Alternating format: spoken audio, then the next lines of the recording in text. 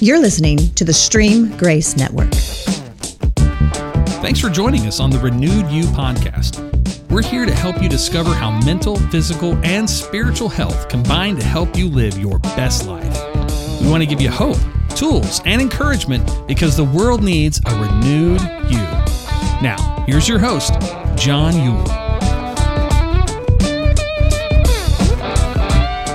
Hey everybody, welcome to the next edition of the Renewed You podcast. I am your host, John Yule, and I am so glad that you guys have chosen to be with us today as we continue our pursuit to live the life that God has created us to live. I want to remind you one more time that the way that happens is we have got to learn to take control of our mind. We've got to take control of our belief system. And man, we have got to take charge of our physical body. You put all of those three elements together and you really can create your best life ever. And that is what we are all about on this podcast. Today, my special guest is a return guest. He's my cousin and my friend, Chris Drake. And Chris is involved with Hope Ministries. You're going to hear a lot about that and the growth of that ministry. And then we'll just see where our conversation goes. But before we get to that, I want to remind you one more time that our podcast is sponsored today by New Life Church. Find out more about New Life at newlifeokc.org. And we would love to have you join us for services there on the weekends at 10:30. So, Chris, I'm so glad that you are here today. Welcome back. Thanks, man. I'm glad to be here. I appreciate the opportunity to come back onto the show and discuss some things with you. Well, I'm glad that you're here. The last time, man, that we chatted, you told your story as far as your journey from addiction and how you turned your life around. And I mean, now you're involved in Hope Ministries, which now allows you to do the same thing for so many more people. And I just think that is phenomenal. And the Hope Ministries, man, has really exploded. Why don't you take a moment? I know a lot of people may not know a lot about Hope Ministries. So talk a little bit about Josh Hanna and kind of the formation and where all of this has flown from, as he's kind of the guy that really created all of this. Right. So Josh Hanna is the CEO of the Compassion Network and also the founder and CEO of Hope Center Ministries. It started 14 years ago, Waverly, Tennessee, with one center that you could probably barely call a center back then, and has now, in the last 14 years, grown to 27 current open locations, both in the United States, Hawaii, and Wales. So God has moved and blessed that ministry from start to finish and everywhere in between, and continues to do so because we are growing exponentially in every region of the U.S. and internationally as well. So, well, I would invite you guys to check out Hope Ministries. Their website is in the details of this podcast. And Josh Hanna is a guy who himself went through recovery and turned his life around. And now he started this ministry. And now guys like you are being impacted like that and getting able to do that for so many other people. Why don't you pick up where we kind of left off on our last podcast and just give people a synopsis of kind of what's been going on in your world the last several months? Sure. So we left the conclusion of our last podcast. I was fixing to relocate to Dunn, North Carolina, to go be the recovery coordinator of that campus. It needed some things, some DNA, some Hope Center DNA, and I was able to provide that. So I went there and helped start kind of developing that center specifically. And by my opinion, did well at it, and the opinion of others as well. But then I also helped with the development of the Goldsboro Center. It opened shortly thereafter my arrival in North Carolina, and the East region in itself is grown so much and has the potential to grow rapidly to the point that I know we're looking to open the doors on 6 additional centers by the conclusion of 2021. So if you look at the entire organization, it would be the one with the most growth this year alone.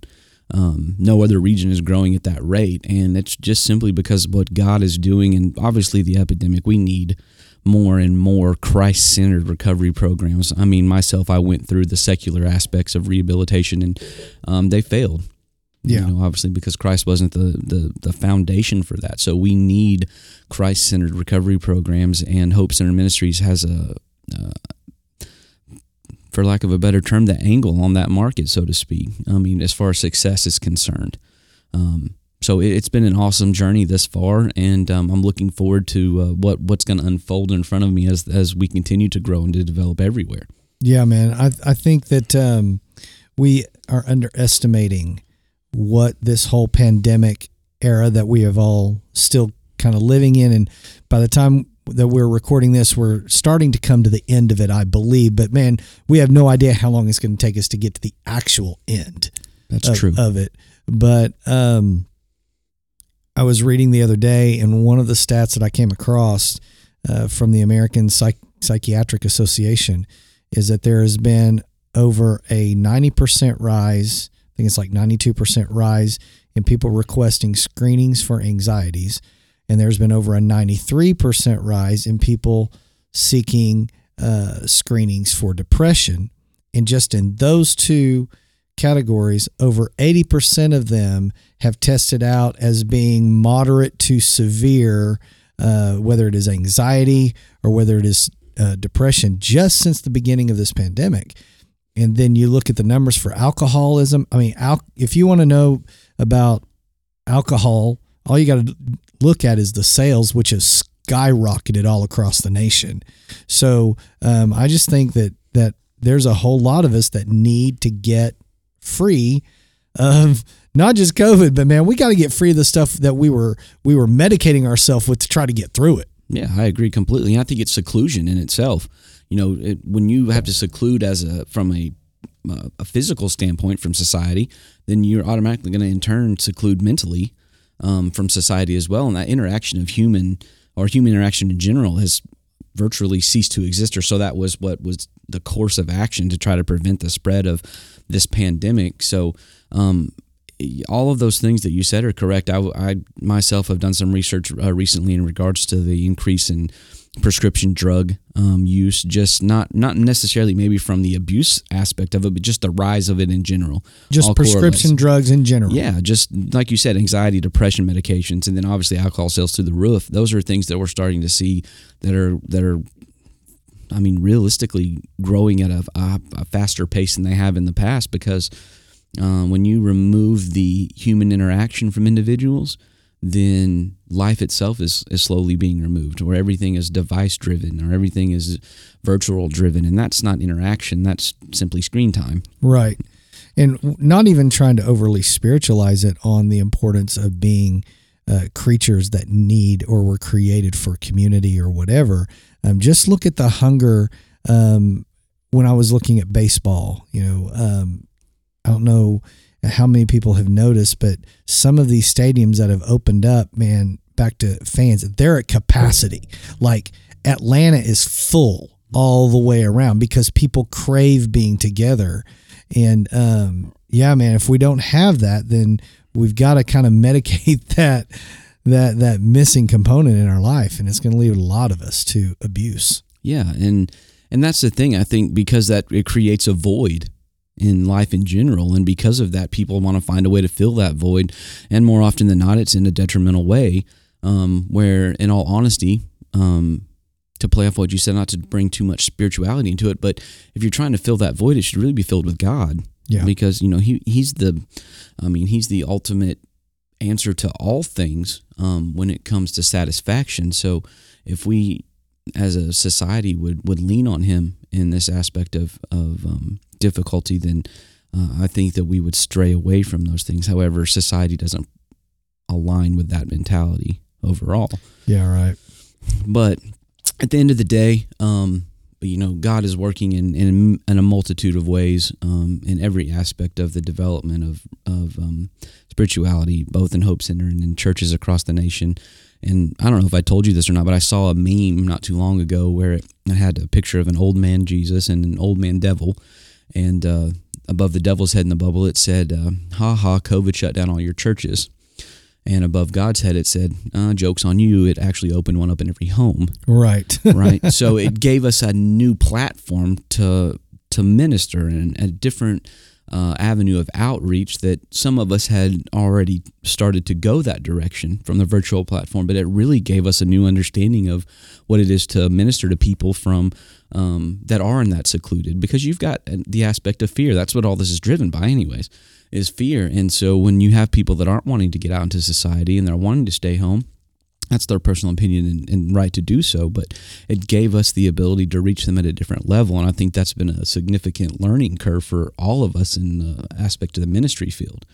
And I've noticed that even though maybe in-person attendance has slowed down, even with the churches that I'm involved with, online attendance has skyrocketed. Yeah, ours has too. So Yeah. Totally. And so it's really cool to see,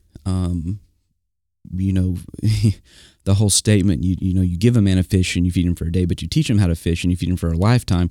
In essence, that's what we're doing. We're teaching these people how to still survive and how to feed not their spiritual well-being from a lot farther distance, and it isn't having a positive impact. It seems like I see more and more success stories of people developing some intimacy with the relationship with God from that distance, as opposed to maybe what they were before. And I think those of us that are developing that are realizing that it's irrelevant to where it takes place, as long as the body and the spirit is still pursued, then the growth comes naturally. That's right. And I think we can't underestimate the importance of desperation in any kind of change in our life. I mean, you had to come to a place of desperation before things that you had heard or even tried to do in the past really took root in your life. I know for me, I had to come to a point of desperation before I got control of my life. And I think that's what's happening to a lot of people is we've got all this uncertainty. We're desperate to find hope. So people are searching out God like probably never before. Even though we're connecting online, the church, I think, is being shaken back to realizing, man, this really is all about connecting one with another. You know what? Take away all of our stuff, and at the end of the day, what we really crave is being able to connect with each other more than a worship style or anything else. And so where I think God has given us a brand new platform is getting us back targeted on how do we really equip people, like you said, how do we equip people to where they do things on their own? Well, and that's a good question. And for me, it's relationships.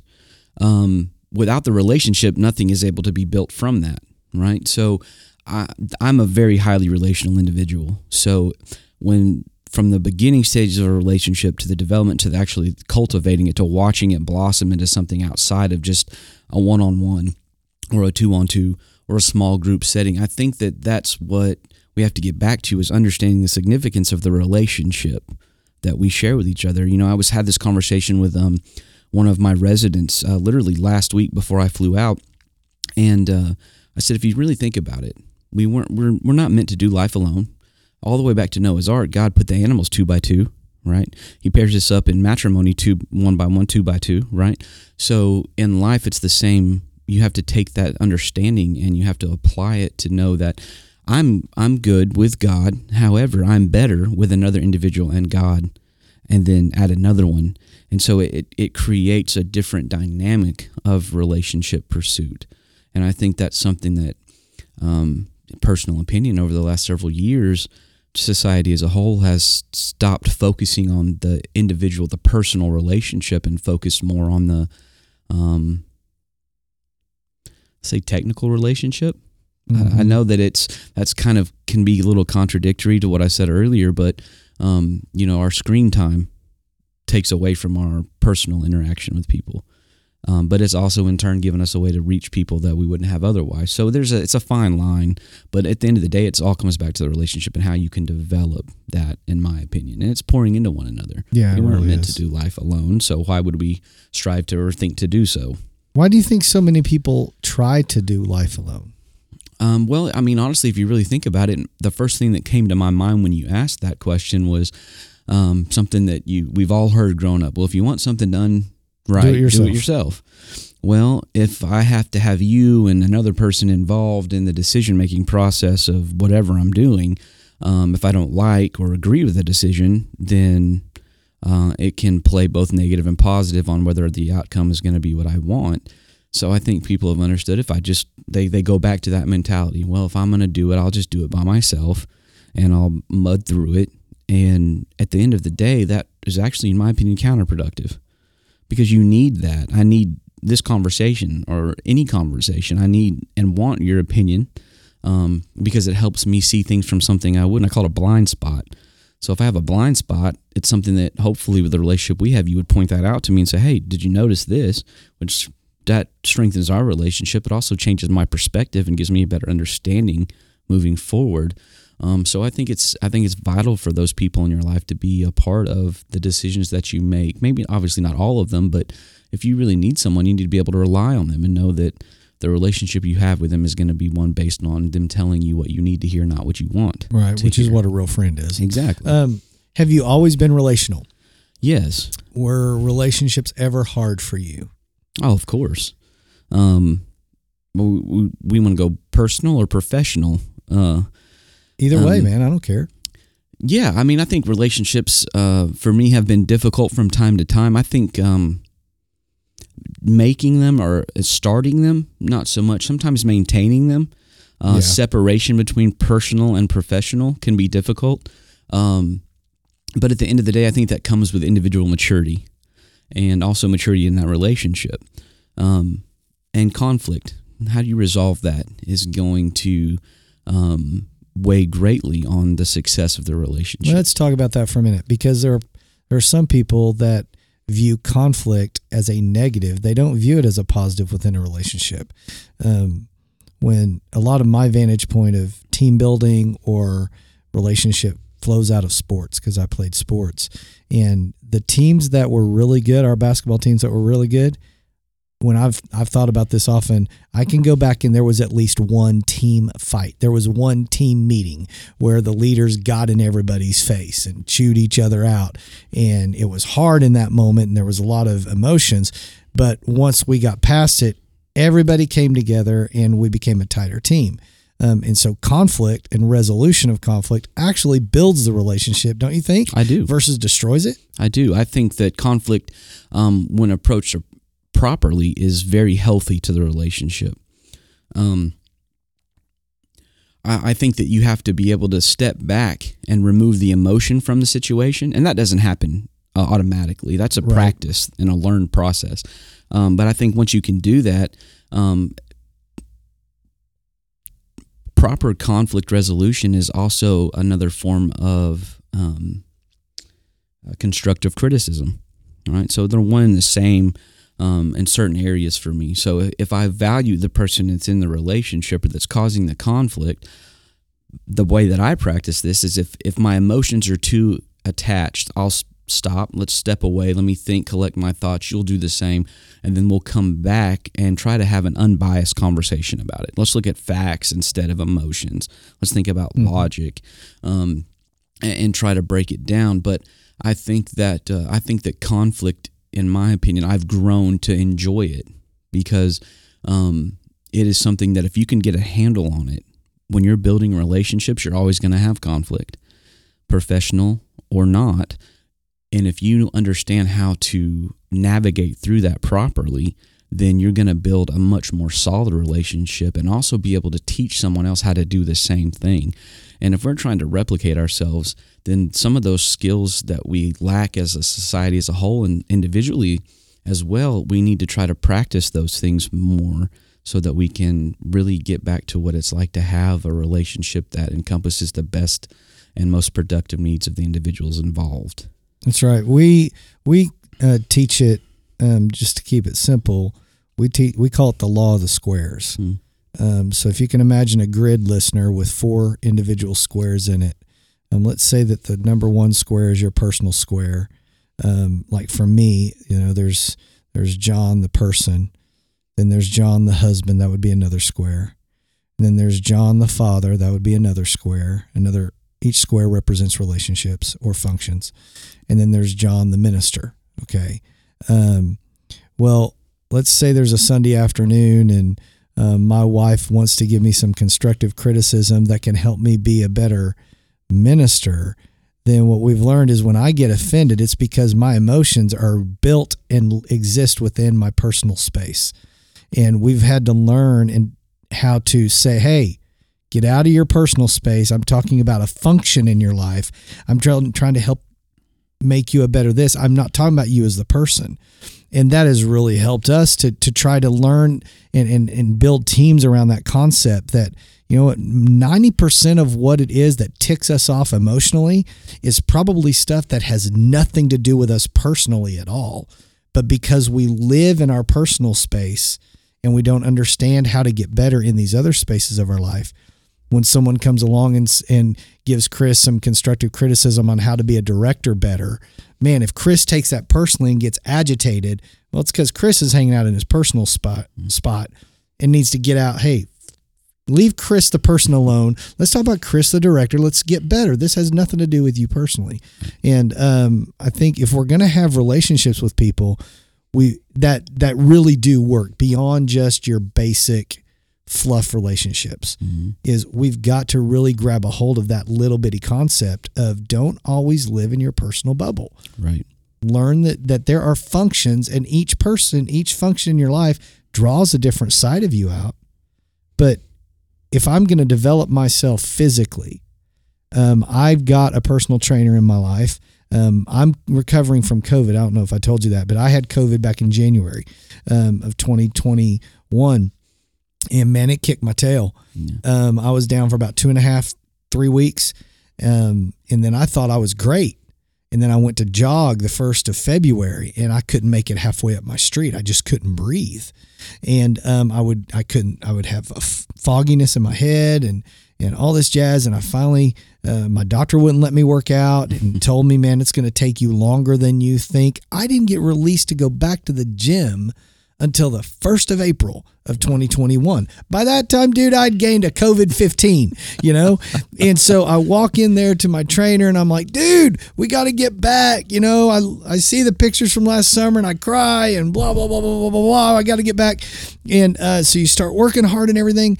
And at some point, he had to pull me back and say, look, quit taking your physical appearance personally. This isn't a reflection on you as a person. But if you'll just trust what I'm doing out here, everything's going to work out. And so at the times where I get agitated with myself, even when working out, my coach Eli, he tells me, dude, get out of your box. Get out of your box. You can only do what your body is able to do. So whatever. What if we approached relationships that way? And instead of taking everything offensive, realize that maybe this person's just trying to make me a better this or a better that or a better this. Well, and I think that's a good question, and I think people don't do that. We live in that emotional state, and that's what makes the relationship so difficult. That's something I've worked on a lot. Let's just say in the last year was how to understand what the person was bringing to the table from a standpoint that it's not a reflection of, like you said, me. It's a reflection of the action that I was a part of. So how can I make the action more reflection or produce better results? And I think that's just simply comes from, like Eli said, get out of your own way, right? I tell people all the time. Yeah, that's good. Yeah, I use this analogy. Every morning when you step up in front of the mirror, that person staring back at you is your biggest obstacle. Sometimes you got to sidestep that guy and get out of your own way before you can see what you're able to succeed at. And that's produced really good results with me, especially in what I do from a ministry standpoint. You look at individuals that don't have a relationship with themselves whatsoever, right? Shame, guilt, hatred, resentment, all of those things, which in turn causes them to not have an identity, not understand what purpose they have. And when you can tell them, to show them, and help guide them out of their own direction, then they start to develop the relationship with themselves. So if relationships are what we're trying to do a better job at, number one, we have to do a better job at the relationship of us. Of us, that's good, yeah. Before we have any chance at being successful in the relationships outside of us. So it goes back to, I use this a lot too, you've got to learn to fall back in love with yourself before you can ever start to try to give love away. Well, Yeah. you've got to have an understanding and a complete relationship with yourself before you can really understand what it's like to have a complete relationship with someone else. Right. And so I think that I don't like the term personally self-help, but that's really what that is. If you can pour into yourself and invest into yourself, that's your most vital asset outside of time. I had somebody a month ago, we were having a conversation about the stock market and investments and so on and so forth. This individual says, I've got X number of dollars. What should I invest into? And I said, well, is that all that you have at your that's liquid that you can? Yeah, it is. Oh, well, if it were me, I would invest in myself far before I'd gamble on anything else. Right. Because if you make yourself an asset, then at that point in time, you have the ability to go far beyond wherever that stock would ever go. And so in the end of the day, we circled back to the fact that you have to you have to be in tune with number one, and that's you. Yeah. Yeah. And most people don't take into account the importance of a relationship with themselves. I mean, you really do. If a relationship is based on communication, that would be one of the basis, right? Sure. Well, come on. Do you not have a communication with yourself in your head? All the day. I mean, all the time, running right? dialogue. Yeah, dude. And so we've got to get a harness on this relationship with ourselves. You're right. There's that old adage. It's probably a scripture. I mean, I know it's a scripture, but forget that it is because it's still true. You love others as you love yourself, which means if I don't love me, I really can't love somebody else. Yeah, you know, for sure. When you were coming through your recovery to get to where you are today, how did that go with you as far as rebuilding your relationship with yourself? You had obviously led yourself into a bad direction. Right. So how did you take charge of it and redirect your life? Honestly, step work, right? I had to. So for those of you that may or may not be know what step work is, so a 4th step is a personal inventory, right? So it is an in-depth process of self-examination to understand that the substance abuse is superficial, right? But the internal reason behind the substance abuse is what you're trying to find. So when you do that in-depth self-examination, you start to unpack what has been buried, right? So if I thought about one issue, what birthed because of that, right? So when I was able to understand myself, which was a very difficult process, I mean, mentally, emotionally, physically draining process to go through, the best process I could have ever done. Now I do it quarterly, so to keep my side of my slate clean, my side of the street clean, so on and so forth. But what it was really understanding who I was and what I had become, what had been allowed by me, and just the compilation of all those things. So becoming self-aware and understanding the internal design of yourself is what gave me the ability to say, okay, this is what it is. Now, then from a spiritual standpoint, because I'm a Christian, I took it and I laid it at the feet of God and said, look, this is your battle. I'm taking it and laying it at your feet. I'm going to stop fighting it. It's not mine to fight. I'm going to give it back to you. And you can handle all that. And then I literally said, I took something my mother told me, and I put it into practice.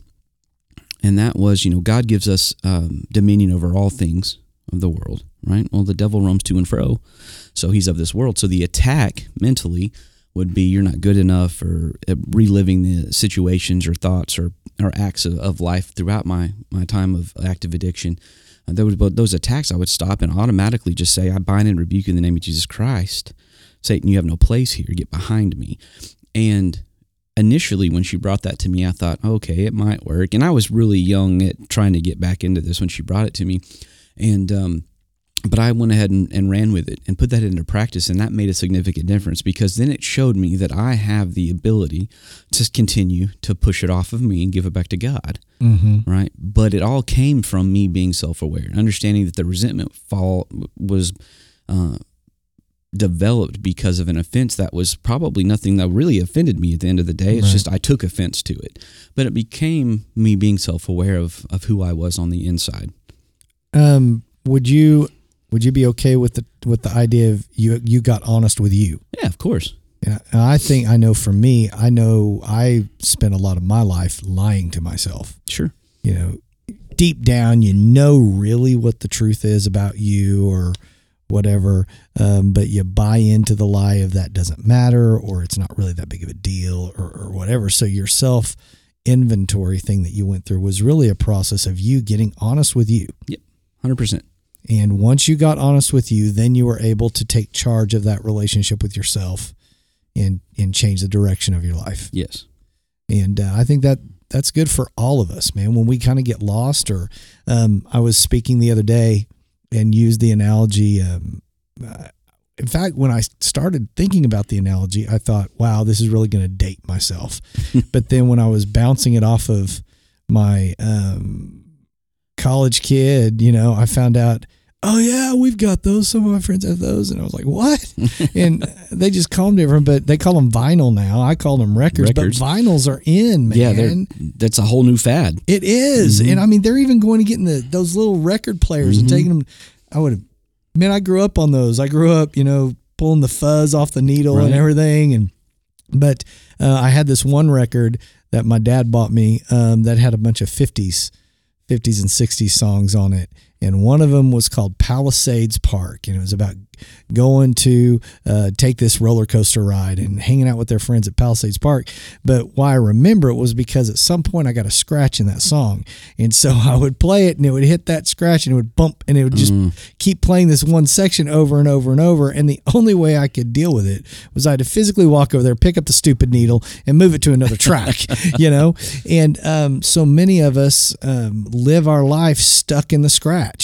And it's we keep going around the same thing over and over and over again when what we really need to do is take control of the needle of our own life. Pick it up, move it somewhere else. Yeah. Come to God if you have to. Let God pick up your needle and move it somewhere else. We've got to take control of ourselves. Otherwise, we're never really going to change anything. Well, and I also think, yeah, you're right. And you know, I'm sure you said this and heard this throughout life. You know, pick your battles. Is it worth fighting or is it worth not fighting? And that was something that also was a big tool in my personal development was, is this worth my time and energy? If it's not, then why am I investing any of my time and energy into it? Right. Right. So what's the shortest way to solve the problem? Is the shortest route, right? From point A to point B. So I started to, if a situation was presented to me where it was problematic by the person that presented it to me, well, what's the foundation of the problem? Is it me? Is it them? Is it something completely outside of that? And is it worth me really fighting? And when I started basically not fighting the problems that weren't worth my time, then they became a lot less time consuming by all means. And I think in general we lose sight of the most simplistic way to deal with stuff. We try to overcomplicate, overanalyze. My dad tells me all the time, he said, you over-intellectualize everything. And I'm a thinker, so I do have that. That's a character defect of mine, but can also be a very big character asset. But I think people in general do that. Hey, every asset in our lives can also become a detriment if it's ever out of balance with other things. So just everybody, we need to know our giftings, and because those are the things that make us strong. But yeah, too much of one thing throws us out of balance. Yeah, for sure. Too much of a good thing is a bad thing, right? Well, it depends. Don't tell my wife that because I can never get enough time with her. So that's a good thing that never runs out. Well, that's true. Touché. Just trust me, it's true. But so you went through this process of regaining your own life, redirecting yourself. You get involved with Hope Ministries that assisted in that process.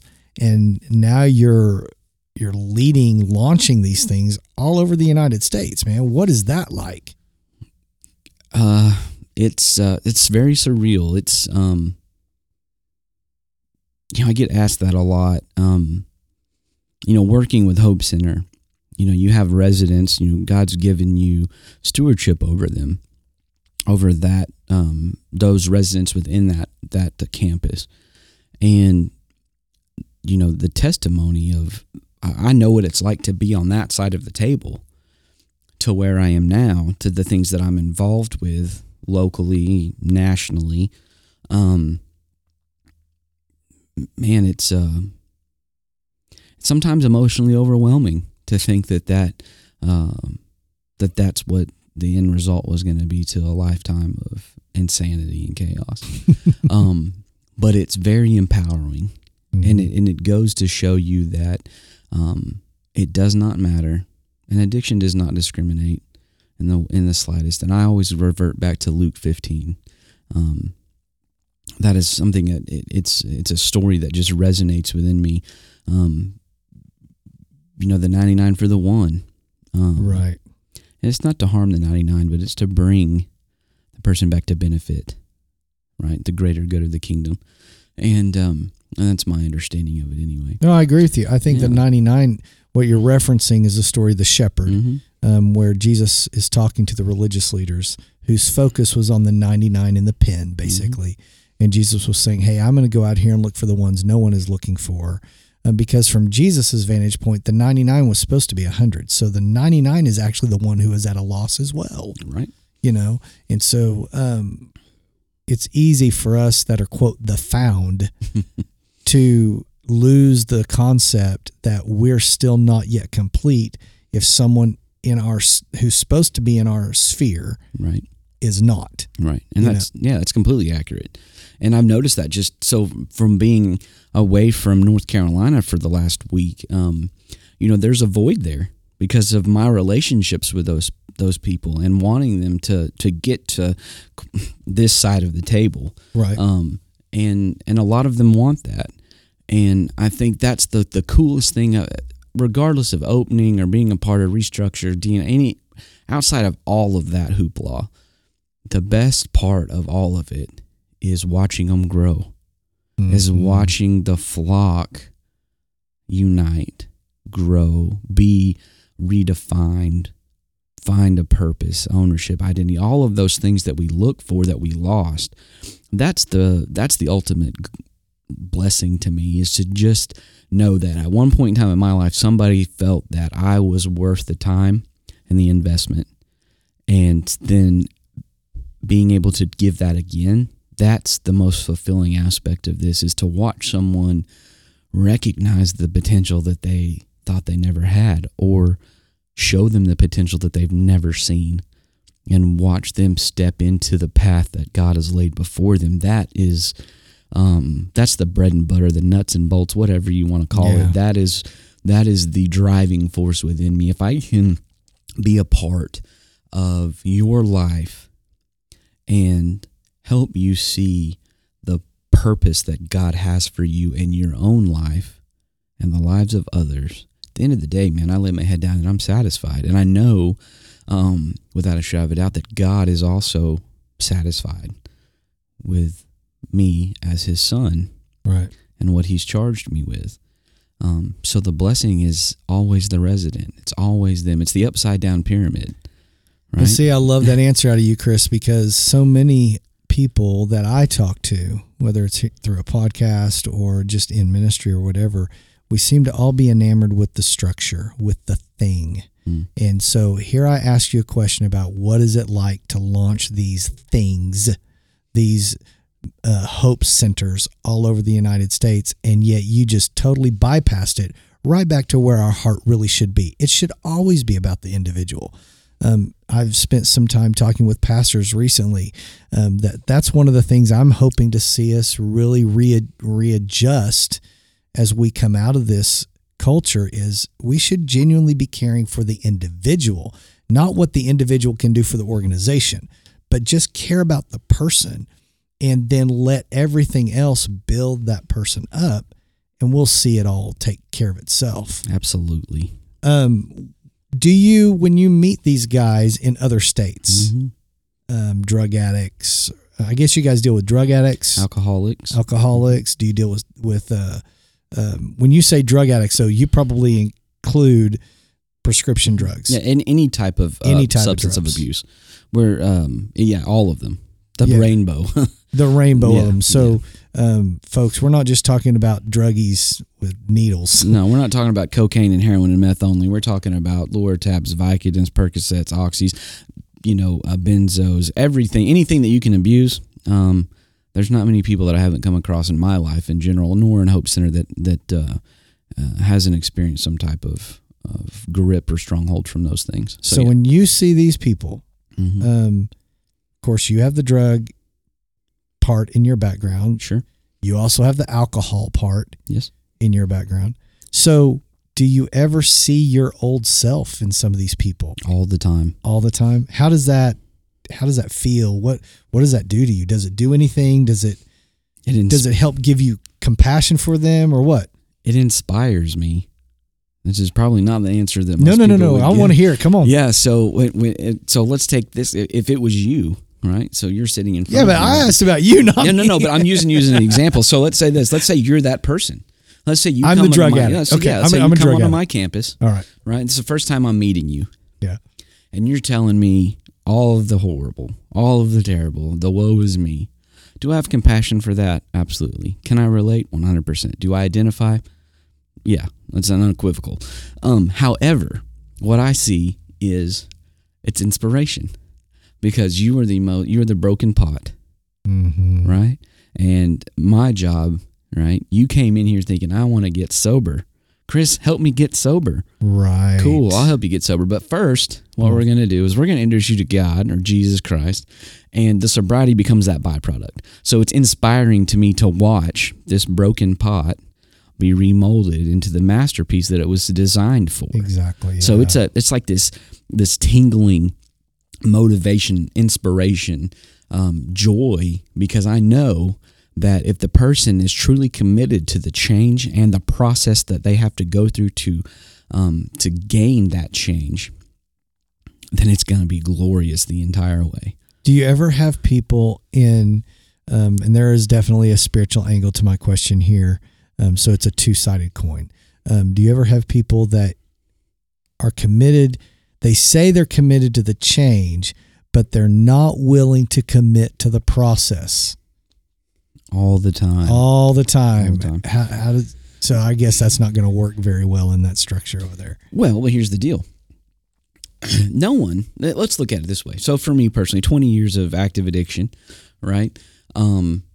The minute you hit me with, well, it's going to take a year commitment to this program to change, to help get the tools to change. Oh, I got to do a whole year? Well, yeah. If you really look at it, though, that's a very small time as opposed to the alternative Right. before or the alternative after. So it all stems back to, for me, Romans 12:2. Do not be conformed to this world, be transformed by the renewing of your mind. So you have to renew the mind and the thought process. So the commitment to the process is, they're always hesitant. There's always pushback. What I always use is I'll use like the 2 rule. Give it a couple of days. Let's talk about it again. Give me 2 weeks. Let's talk about it again. What's happened in 2 days? What's happened in 2 weeks? Well, let's talk about it at the 2-month mark. Now, obviously, we're interacting throughout the entire process, but we're gonna judge what's been gained. We're gonna go back and we're gonna look at the progress throughout that process, and then they start to see, it's already been 2 months and we're talking about it again. Yep. Yeah. Oh, man. So the time really starts to fly because their focus is not directed to the year. It's directed to what happens day by day. And then you start to show them. See, what you can't focus on, and what all addicts focus on initially, is the negative. Mm-hmm. You have to change their mindset to the positive. Are we structured and are we scheduled as an organization? Absolutely, because addicts lose that in its entirety.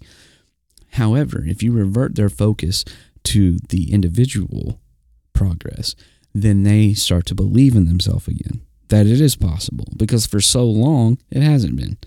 All you've got to do is just help redirect their focus to what they're doing and the succeeding aspect of this process. And at that point in time, you start to see the commitment level change. Well, they'll dive in deep. Well, they'll anchor down. Well, they're, okay, I'm getting this.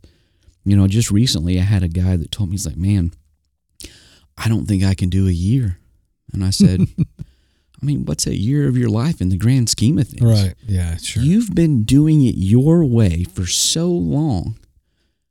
if you were a gambling man, why would you not push all your chips in to the one alternative that could give you the rest of your life of freedom and success and empowerment and joy beyond your wildest imagination? If you can tell me a reason not to try what you haven't tried, right, and it's believable, okay, I'll side with you. They can't give you. They can't come back at that. Yeah, there's no legitimate logical answer or reason or ability to justify the alternative. Totally. If you weren't here looking, you wouldn't have recognized that it was a problem to begin with. So you've realized it. You've gotten to that point where there's got to be another way. Well, you went all out on that. I'm an all gas, no brake kind of guy. So I'm either all in or I'm nothing at all. So that's how they are as well. So if you get them all in, and it's just a time. Time does not heal all wounds, but investing time into the growth of yourself has the tendency to help you understand how to heal some of the deepest and darkest wounds. Yeah, I think when people use that phrase, time heals all wounds, what they're really meaning is that by ignoring it, it'll just go away. When really what you got to do is you've got to reinvest time in the very thing that hurt you. One of the things I've come to believe in my own life is the places that hurt me, or the areas that hurt me that I recoil from, are eventually the places that God is going to use to bring healing back out in me, to really complete it. So if you get church hurt and you bail on church, well, guess what? Eventually, God's going to put you right back into another organization, because only then are you ever really truly going to get healed. If your marriage fails and you're hurt in love, well, guess what? You got one of two choices. You can live the rest of your life alone, or at some point, you're going to have to go back out there into the love scene and let that become the place that God heals you. And I think some people, I was listening as you were talking there, and I thought about drug addicts getting quick fixes, to get high, and they become addicted to getting a quick fix. Instant gratification. And when it comes to life change, a lot of us, we want the quick fix. Well, yeah. Because we don't want to go through the pain that the process is going to work things out of us to make the change happen. Yeah, and that's one of the things we say in Hope Center all the time is don't skip the process. Right? There's certain stages to the process. The program's 3 phases to the process completion. Don't skip the process, but that doesn't go to just that. It goes to every aspect of life. And you're right. People in general want instant gratification, the quick fix, because the process is too dragging, it's too debilitating, or they don't want to deal with it, when in all reality, that's exactly what they need to come out on the other side. I was having a thought a while ago in regards to the process. Thomas Edison figured out 999 ways how not to make a light bulb. Right. Until he figured out the one way that succeeded. So some of our biggest, and in my opinion, our best successes stem from our biggest failures. Yeah. And recognizing you have to look for the silver lining. I tell guys this all the time. Look for the silver lining. When I got shot, what was the silver lining? I lived, right? And it didn't kill me when it should have. When I DOA'd, what was the silver lining? I came back from something that I shouldn't have. When I got paralyzed, what was the silver lining? Well, that it made me a stronger, more understanding, and it changed my outlook as an individual on what we take for granted day in and day out. Right? So when you can understand the good that can come from the bad, it changes your perception of what really is bad and what really is good. And when you can really harvest that mentality and that emotion, then you can start to see that the negative should be what propels you towards the positive at the end of the day. Right. When you think about processing, at some point, so you're saying you tell these guys, you got to commit to the process. Sure. You got to trust the end result, that the process is going to get you there. All of us are addicted to the quick fix. We want to get there as quick as possible, whether that's in our weight. Maybe some of you that are listening right now, weight is a big issue for you. You need to drop some lbs. Maybe you've fallen into the scratch of late night TV viewing, and you see all the things that are paraded before you that'll help you get the quick fix. This diet plan, buy these meals, yada, yada, yada. Commit to our process. It'll get you there quicker. and we seem to be kind of geared towards finding the quickest way to get to whatever the solution is or the result that we're wanting, when yet every time you take a shortcut, there is a trade-off to the shortcut. Most of us have gained weight. It's quite simple, folks. I mean, we're eating too many carbs, we're eating too much sugar, drinking too many sodas, and then we're sitting around way, way, way too long. A lot of us can drop a whole bunch of weight if we would just take control of the sugar, cut down on the sodium, cook more at home so we know exactly what we're eating, and just get out and move a little bit. You'll drop some weight. But that takes time. It's so much quicker to put on the weight. It takes twice as long to take it back off. It does. And when we get stuck mentally, physically, emotionally in these scratches, it takes a lot of effort to lift the needle of our life and to move into a new direction. Yeah, and you're right. And so many people are focused on the destination, right? Well, they forget to enjoy the journey. Yeah. Right. I was just texting with one of my leaders in North Carolina before we started this, and I made a statement. I said, the journey is where the joy comes. That's where you understand. That's where you really start to appreciate what the destination will bring. Right. But if you miss the journey, the destination's meaningless. You're right. If you're not taking people along the way of the journey, if you're not doing things together, then you don't understand nor appreciate the journey. Miss the forest for the trees. There's a whole bunch of you can take all kinds of analogies. Right? But we were talking about a while ago, that instant gratification. I'm sure you've heard the statement, God gives his toughest soldiers the biggest battles. I think God puts his biggest and best warriors through hell or allows them to go through hell so that they'll appreciate the destination of heaven. Okay. And anyone that they can take along the way. And it's really about, you've got to understand it and appreciate the process. Yeah, we really do. 100%. And I think we need to buy into that a whole lot more. Sure. One of the words that I've been thinking about, and then we'll wrap up for today, but one of the thoughts I've been thinking about in many areas in my own life is the idea of trajectory. And it's the same concept as journey. But if you go back to your geometry days, you start back with a small change in an angle. But you carry that out over a long distance, that change becomes massive. Yeah. That's the committing to the process. Mm-hmm. I think we've got to learn how to gauge the trajectory of our life. Yeah. And I think that helps us to see our own personal growth. Maybe, whether it's in a church, maybe transitions aren't happening as quick as you want, but is the trajectory in the right way to get you to that goal? The time is the commitment, but the trajectory is where you make the changes.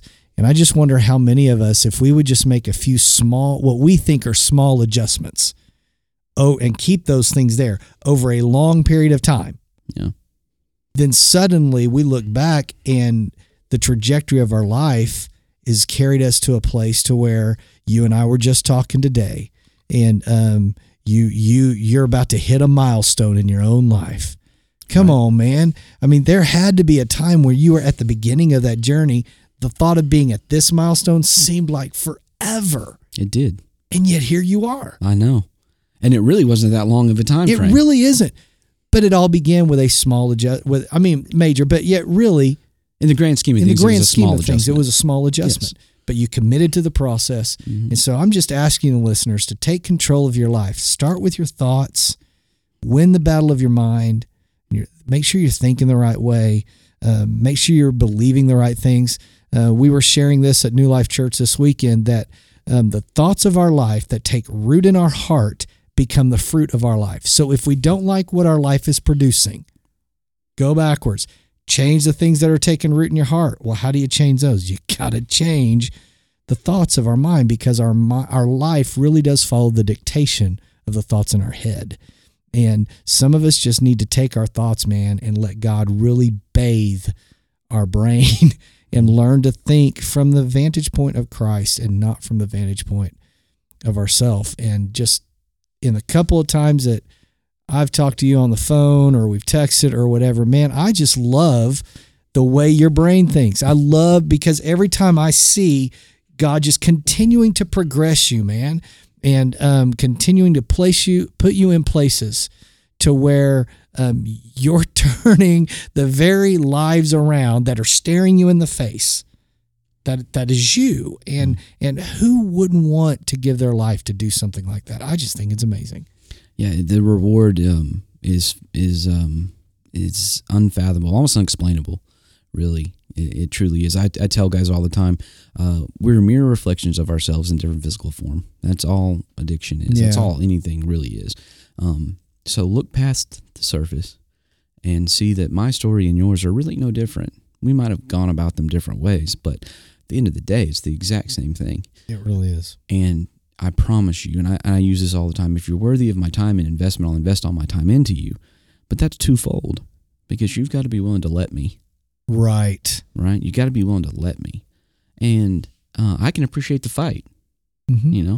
and but I can tell you the reward, man, it far outweighs anything that can stand in the way of that said reward.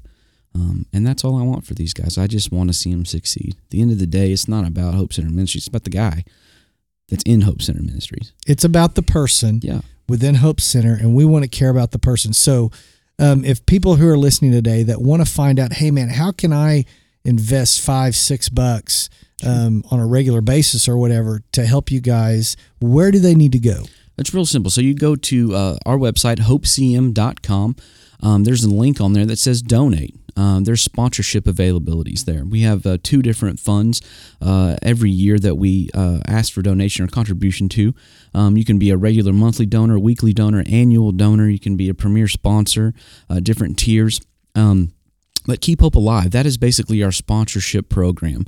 For most addicts, they don't have the finances to pay the one-time $700 fee that it takes to get into our program. We don't accept insurance. The cool thing about that $700 is once they graduate, we give them that back as a graduation aid check. So sponsorship's always available. I've sponsored residents myself. My family has. I've got friends that do it and churches that have done it. And it simply gives that opportunity to someone that wouldn't have it.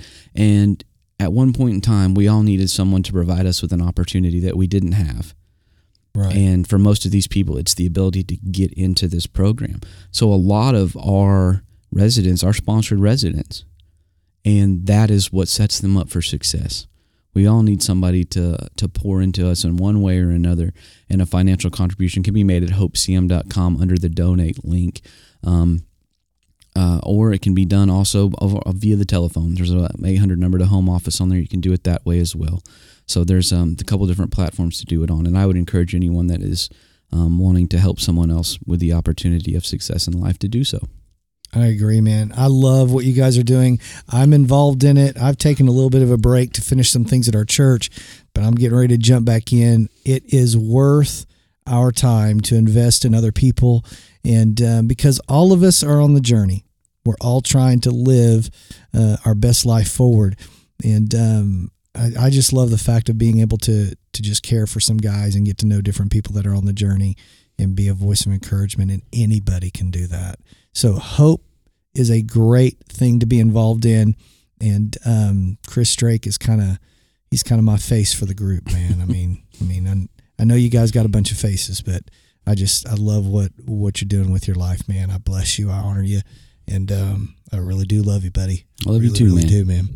Well, I just want to say thank you, everybody, for joining us on another edition of the Renewed You podcast. To find out more about our guest, please check the description of this podcast for links. Donate, bless them, and hey, man, no matter what's going on in your world, know that the world deserves a renewed you. We'll see you next time on the Renewed You podcast.